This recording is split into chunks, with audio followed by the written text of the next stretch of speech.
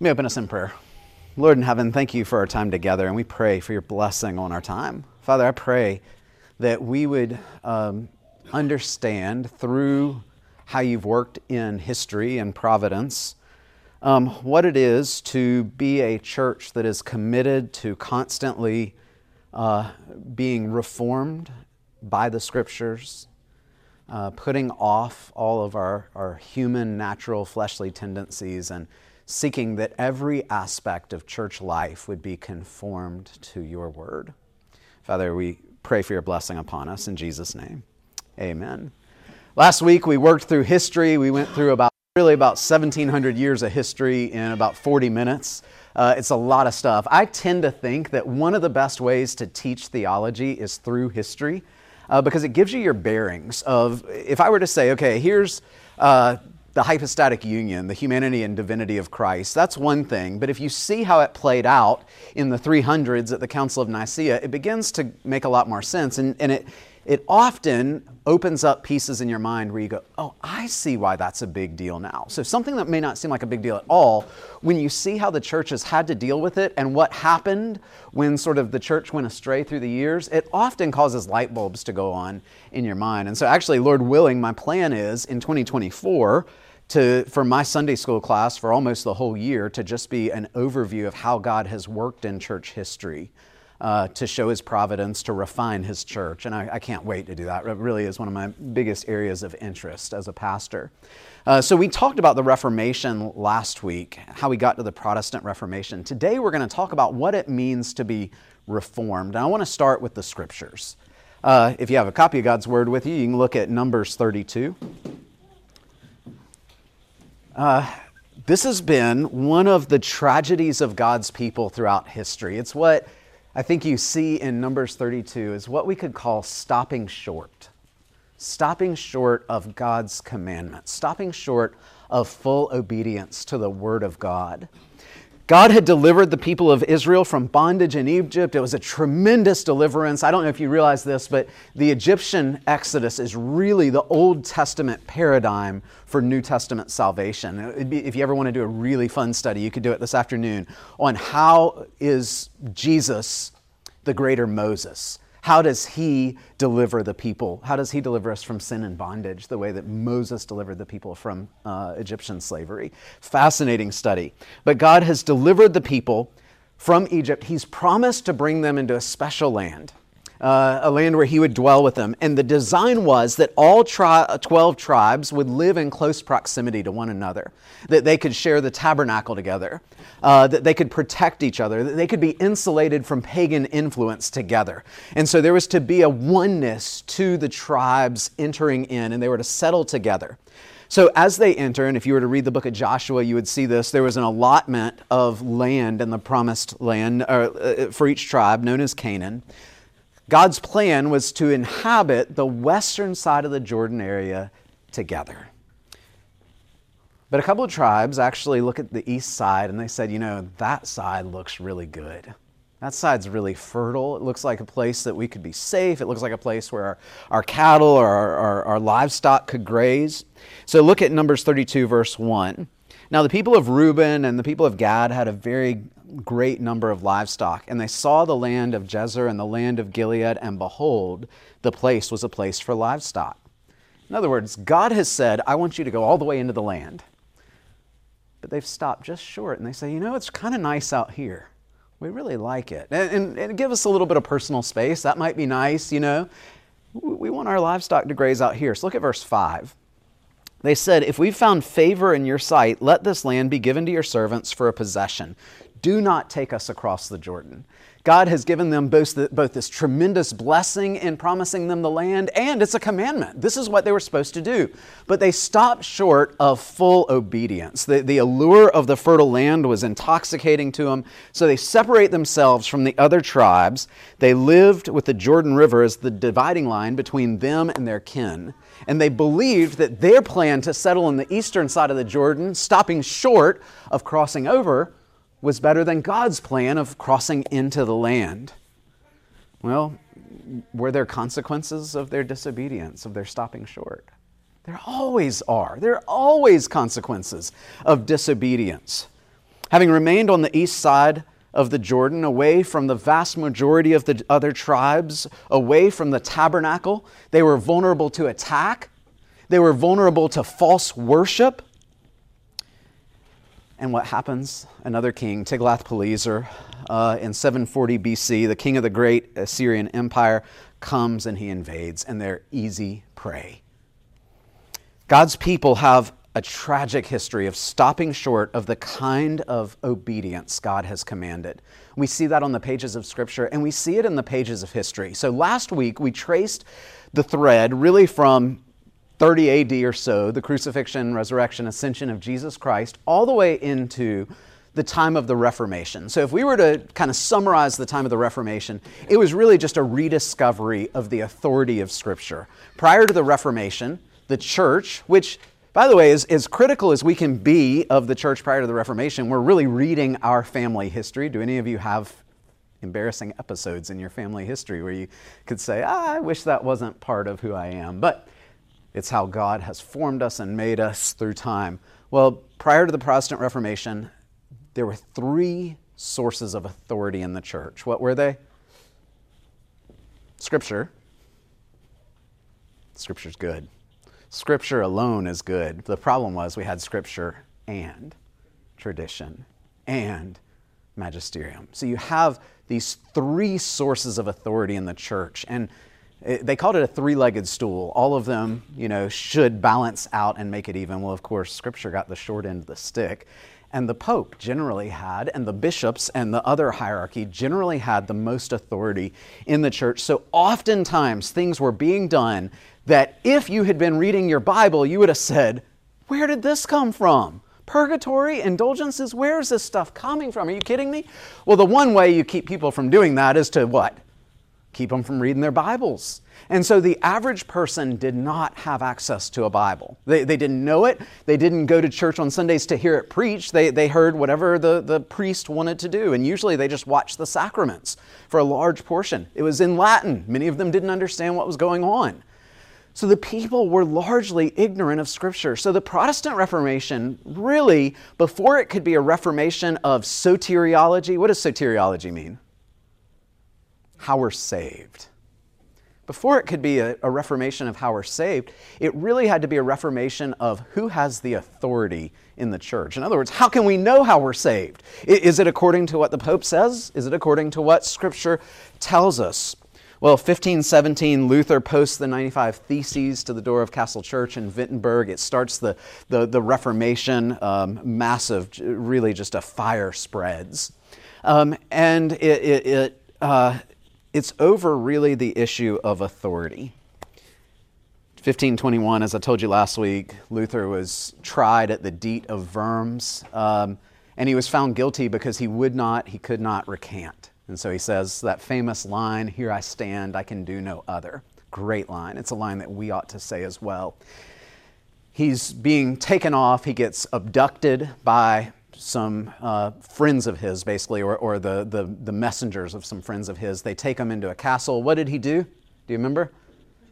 Translated the Scriptures into German, right? What's his goal? His goal is, I need the Scriptures in the hands of the people. That's how Reformation really starts. The Reformation was a return to opening your Bibles. That's why please don't ever take this for granted. I love being able to say, please take out your copy of God's Word, because for really the better part of 1,500 years prior to the printing press, that was not an option. You were hostage to whatever the preacher or priest was saying at the time. So it is tremendous that you and I are able to actually take out our Bibles and open them and see the Word of God itself. So Luther, a year later, he completes, that's amazing, he translated the whole New Testament from Latin to German, or from Greek to German, in 1 year. Worked almost round the clock. He's doing that, but also in England, you've got a guy named William Tyndale. Do y'all know the name William Tyndale? Amazing guy. One of the lesser-known reformers, but just as significant, I think, in terms of influence on us today. Tyndale was an Englishman. He wanted to get the Scriptures in the hands of the people as well. He made a vow that the average plowboy in England would know more Scripture than the Pope.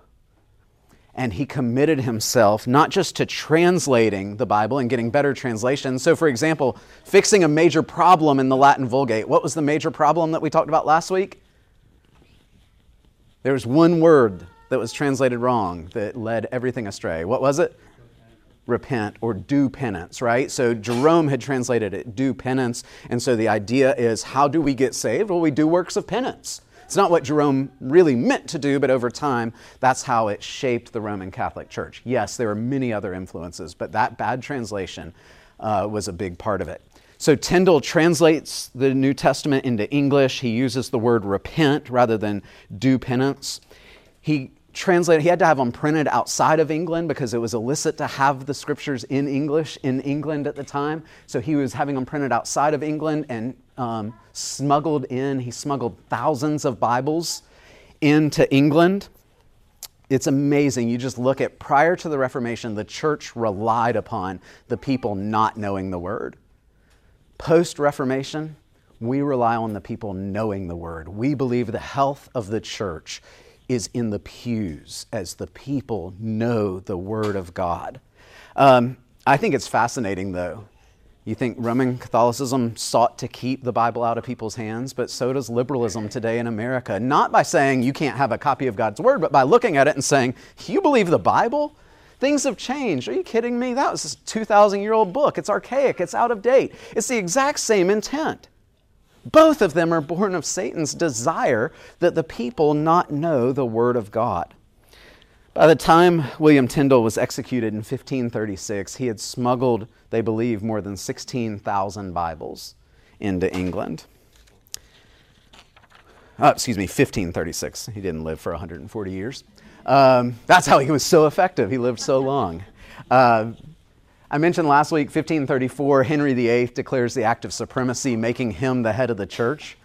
That means England starts to become Protestant, but you still have a problem. Henry doesn't see the scriptures as the primary authority. He sees himself as the primary authority. That's going to affect England for the next 100 years. It's a question of how much do we need to reform things. So, for example, if you've ever been to an Anglican church today, you know that Anglican worship is sort of a hybrid. It's largely got Protestant soteriology, Protestant theology of salvation, but the worship's going to look very much like a Roman Catholic service. Have y'all experienced that before? See, the reason was they said, how far do we need to take this idea of reform? Well, we definitely need to take the reform to the question of salvation, but do we have to reshape and reform church government? Do we have to reshape and reform worship? Do we have to reshape and reform Christian living? All of those things came into question with the question of Reformation. John Calvin writes a book in the 1530s called The Necessity of Reforming the Church. Have any of you ever read it before? It could have been written today. Tremendous book. But he says the church must be reformed from the ground up. We can't take the existing exoskeleton of Roman Catholicism and just tweak things here or there. It must be reformed. Now, when do things need to be reformed? Yeah, when they've been deformed, right? So the church had become deformed. Now, there has to be a standard to say that. Well, according to Scripture, the church really, in the 1500s, was unrecognizable. So Calvin writes this tremendous work called The Necessity of Reforming the Church, and he's just saying all of church life needs to be brought into conformity with the Scriptures. Everything from church government to the way we worship to the way we read Scripture, all of it needs to be brought into conformity. We've got to get rid of these old sources of authority, on all this old baggage, and reform the church, not according to tradition, but according to the Word of God. Now, that's not an overnight process. And what would happen over in England over the next 100 years, England and Scotland really, over the next 100 years, is that there would be a tremendous back and forth between sort of Protestantism and sort of Catholicism. And what did it always have to do with? Who was in power at the time? Who's on the throne at the time? Henry VIII died. He was succeeded by Edward VI. Edward was an evangelical. He was solid, so he begins reforming the church. So for the first time, clergy can marry. Images were removed from the church. Much because people were not literate in the Roman Catholic Church, much of their theology was shaped by images. It was communicated by images. So images were removed. The prayer book insisted or ensured that the service would be in the vernacular. People could actually understand the service.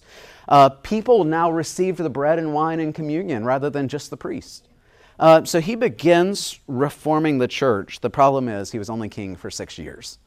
He dies. Bloody Mary comes and she restores Roman Catholicism to England. She was one of Henry's daughter with Catherine of Aragon. She hated Protestantism because it had hindered her from getting to the throne quicker.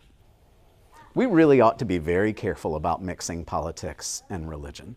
Our religion, our Christianity ought to shape our politics, but we must, you think about separation of church and state in America, it was to protect the church from undue influence of the state. That's why we have this in our makeup. Not to protect the state from the church, but to protect the church from this kind of stuff. She began removing all the evangelicals, burning them at the stake. She would at times burn as many as 300 Protestants at once. Let me just ask you, who this morning had to look over their shoulder to any degree wondering, is this going to be the day that they're going to catch, arrest me, and kill me because I'm going to worship Jesus? We live in a very blessed time, sometimes such a blessing that can lead to comfort and even complacency. But that's not been the history for the church. In fact, we've talked about this before. The church is always at its best when the society is at its worst. When things are at their worst, Christians tend to be at their best. Well, Elizabeth I succeeds Mary. Here's where she's really critical. And if you're wondering why all of this matters, it gives us context as what we call a Reformed church. But Elizabeth I comes in and she succeeds Mary, and she says, I want Protestant soteriology. I want this justification by grace alone through faith alone. This is good stuff. However, I'm not willing to go quite as far as actually reforming the church. So she came up with what was called the Via Media. See if you can tell me what it means reading it. What's that mean?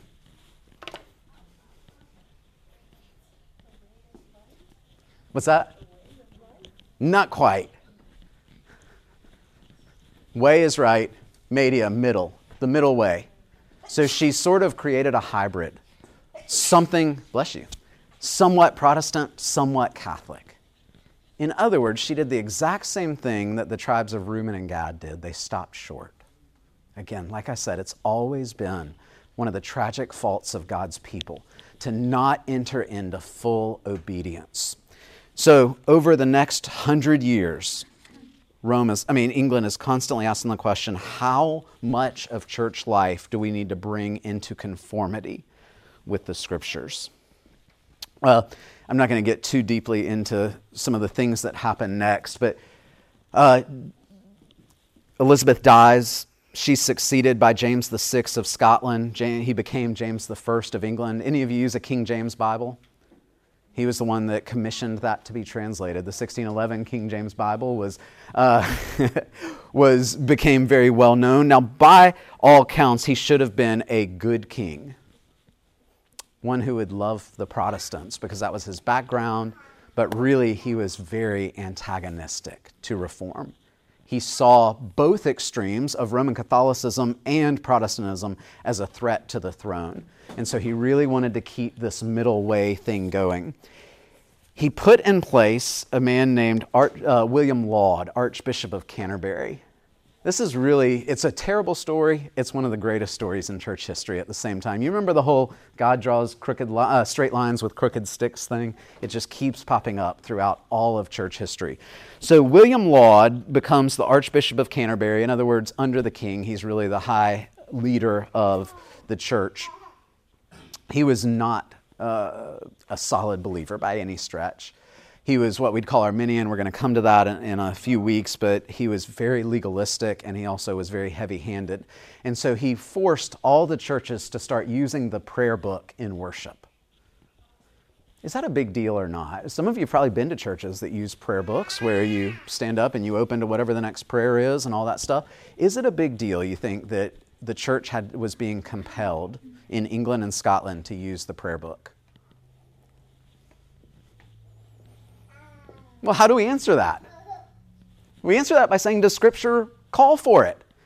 And if Scripture doesn't call for it, then we ought to be very cautious about it. And so for William Laud to say, pastors, this is how you have to lead your churches, is by the prayer book, and you need to follow this lectionary and all those things, it led to rebellion. In fact, it led to one of the most fascinating stories in all of church history, in my opinion. Do y'all know the name Jenny Geddes?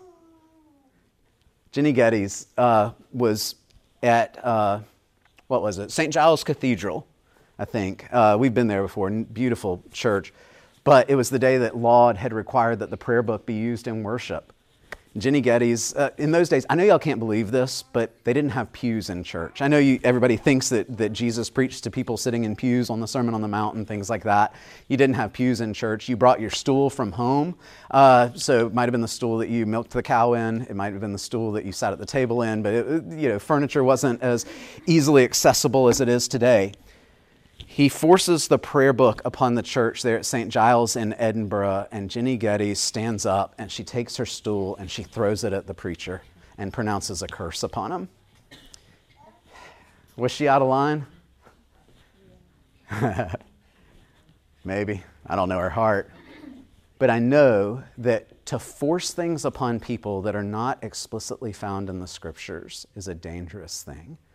And so she actually, in throwing her stool at the preacher, led to a tremendous reform and a lot of pushback. Let's fast forward a little bit.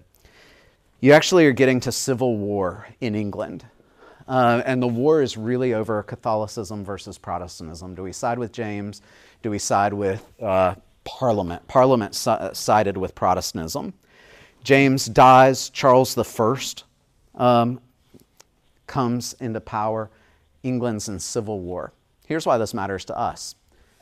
Parliament says if we win this war, we need to be prepared to have a doctrinal statement for the new Church of England that reinforces biblical principles. So in 1643, Westminster Assembly was convened. More than 100 of the best exegetes. What's an exegete? Just a studier of Scripture. Somebody who studies the Scriptures for a life. They usually studied them in the original languages. These were students of the Word and wonderful theologians. They were convened in 1643 at Westminster Assembly. What they would produce would become the Westminster Confession of Faith. So if you've been around here long, you know that that is the doctrinal statement of our church today. I'm going to talk about the relationship between a doctrinal statement and Scripture in a minute. So if you're wondering, are doctrinal statements kind of on par with Scripture? Doesn't that sound a lot like what Rome was already doing, creating traditions that were on par with Scripture? It's not, and I'll explain that in a few minutes. But everybody has a doctrinal statement. You have a doctrinal statement. Atheists have a doctrinal statement. Everybody has a set of views that they adhere to. In the Westminster Assembly, they were putting together 33 of the core doctrines of the faith. Now, 33 sounds like a lot, right? How do you come up with 30? You have thousands of core doctrines in your life that you believe about God, about sin, about every aspect of life, and you can talk to any atheist, and you will know within 10 minutes what a lot of their core doctrines, or we could call them core assumptions, are. So the Westminster Assembly meets for 7 years. They met over 1,000 times. They would debate with their Bibles open. Here's what we believe about such and such. And they would at times debate for hours and hours and hours every day in the original languages. What they produced became the Westminster Confession of Faith, larger and shorter catechisms, as well as the Directory of Worship. It was to be the doctrinal statement of the Church of England, which would include the Church of Scotland at the time. The problem was the Parliament didn't hold the throne long at all, and eventually Protestantism was overthrown. The Church of England went in that via media direction. But for our sakes, it's helpful for us to understand the background of the Westminster Standards. We want you to know everything we believe on the front end, and so you're able to pick up a copy of the Westminster Confession of Faith, and you can see what we believe about eschatology. What's eschatology? End times, good. What we believe about the sacraments, what we believe about predestination, all that stuff. Some of the aspects of it are essential things to our faith. In other words, there are certain things in there that if you deviate from this, for example, chapter 1 is all about the authority of Scripture. If you reject that, you're really outside of the Christian faith. Other things are very much secondary, or even what we'd call tertiary, third-level things. So some of them are essentials, some of them are not, but it gives you an opportunity to know who we are, what we believe. We follow in what we call the Reformed tradition. It came from an effort to bring all of life into reform according to Scripture. Why do we take it seriously? And some of you I think this has probably been something you've tried to understand. You look and on the one hand you say, First Scots is really a church that takes Scripture very seriously. But also you talk a lot about the Westminster Standards. What's the relationship there? The Westminster Standards are what we call a subordinate standard. What does subordinate mean? Underneath in order, underneath in authority. So what we're saying when we say we're a confessional church that holds to the Westminster Standards, we're saying we think the Westminster Confession and larger and shorter catechisms are accurate understandings of what the Bible teaches. We think they reflect the teaching of Scripture. It's not something that is supposed to be contrary to or above Scripture. It's underneath Scripture. It's saying this is how we understand it. How many people in this room grew up Presbyterian? Okay, very few. I did not. I didn't have a clue what Presbyterian was until I was 18 years old. I did not become Presbyterian because that's all I had ever known. I became Presbyterian because I studied the Scriptures and I realized, what the Presbyterians believe about church government, about theology, about sacraments, about how to live the Christian life. I think that is the best reflection of what the Bible teaches. Now, if at some point I was convinced that actually, there's other traditions that have gotten it better, then I would likely go in that direction. I wouldn't try to steer First Scots away. That would cause church division. But if I could be persuaded by Scripture that there were other understandings that were more accurate, then I would follow my conscience rather than just saying, no, I'm Presbyterian, dyed in the wool. Because I'm not. I want to be faithful to the truth. That ought to be your desire as well, to be faithful to the truth. For some of you, you're going to have to figure out, okay, I'm not sure I'm totally on the same page with them on baptism, right? Or on end time stuff. That's okay. I personally would not call those essentials. In other words, I think there are really good, faithful Christians that are going to disagree on those issues. Can you still join this church if you disagree on things like that? Absolutely. The leadership of the church is in conformity, is in agreement about those things, but there are many in our own congregation who agree on the essentials but disagree on the secondary and tertiary levels.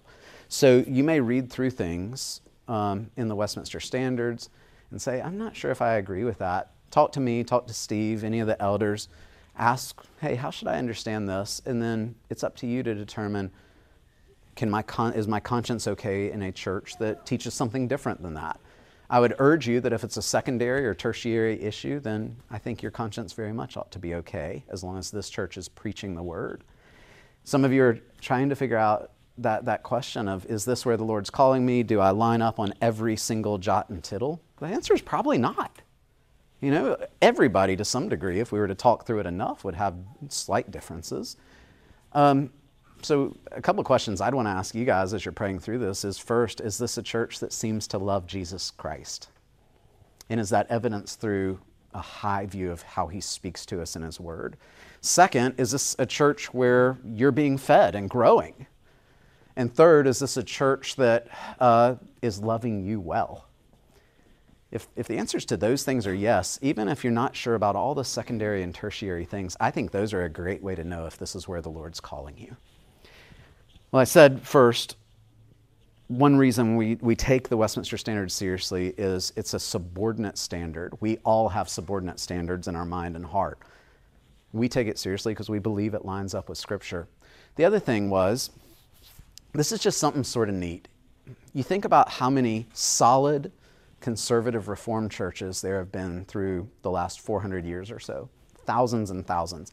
How many elders in those solid conservative Reformed churches have there been? Hundreds of thousands.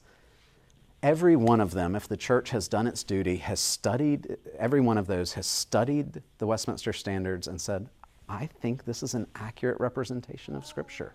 That's super encouraging to me because, I know the Holy Spirit works in my heart, but I also know He works in other people's hearts as well, and I want to take advantage. I want to benefit from what He's doing in other people's hearts. And so it's super encouraging to me that through the ages, hundreds of thousands of God-fearing folks have read through these things and said, I do believe these accurately represent the Scriptures.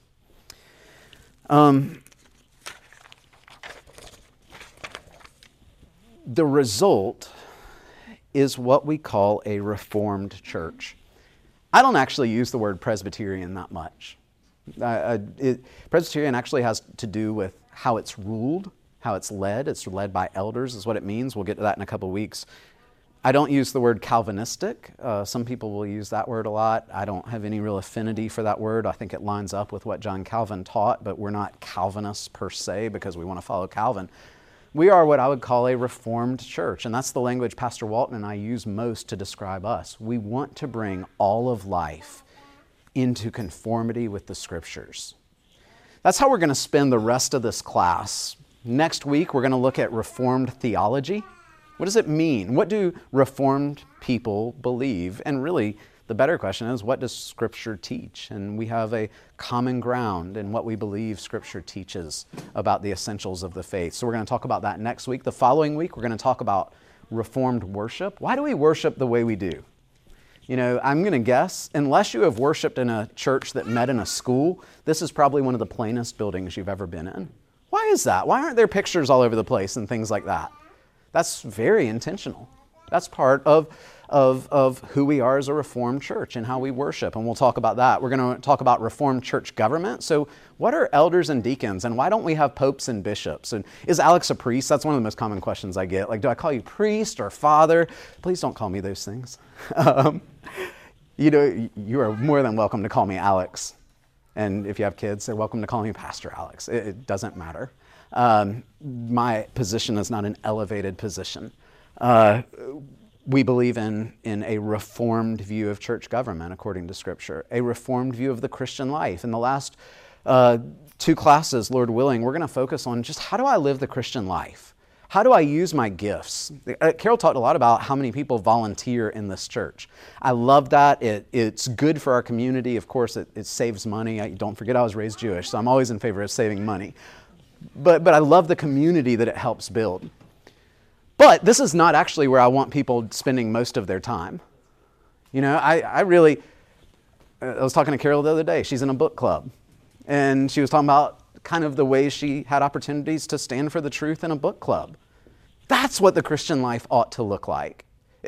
Being in your neighborhoods, being in your workplaces, your families, your homes.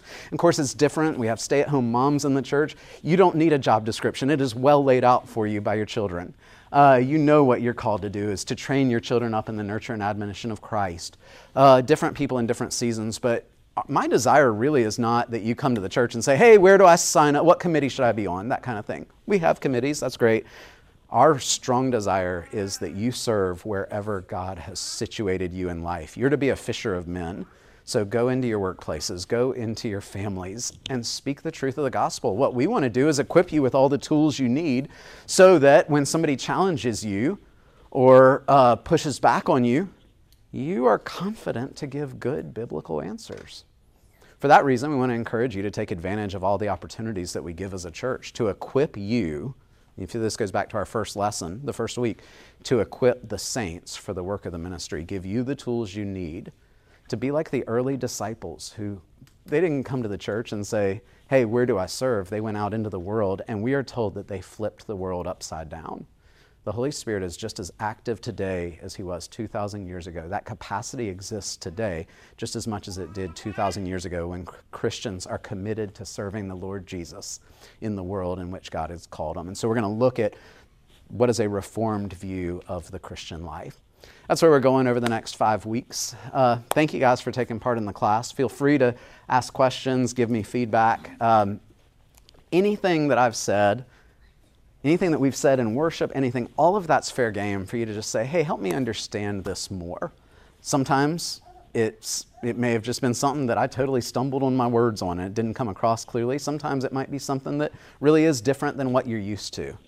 And so feel free to reach out and we can hash through these things because we believe church membership is a huge decision and we want you to be right where the Lord has called you. Let's pray together. Lord, I thank you for these men and women. I thank you for the gift that they are, the tremendous encouragement that they are to me as a pastor to see so many folks, especially so many young families, that simply desire to be under the ministry of the Word. They desire to grow, they desire to be fed, they desire to be used and useful to you. And so I pray for your blessing upon them as they seek wisdom in the weeks ahead. Thank you again for this gift. In Jesus' name we pray. Amen.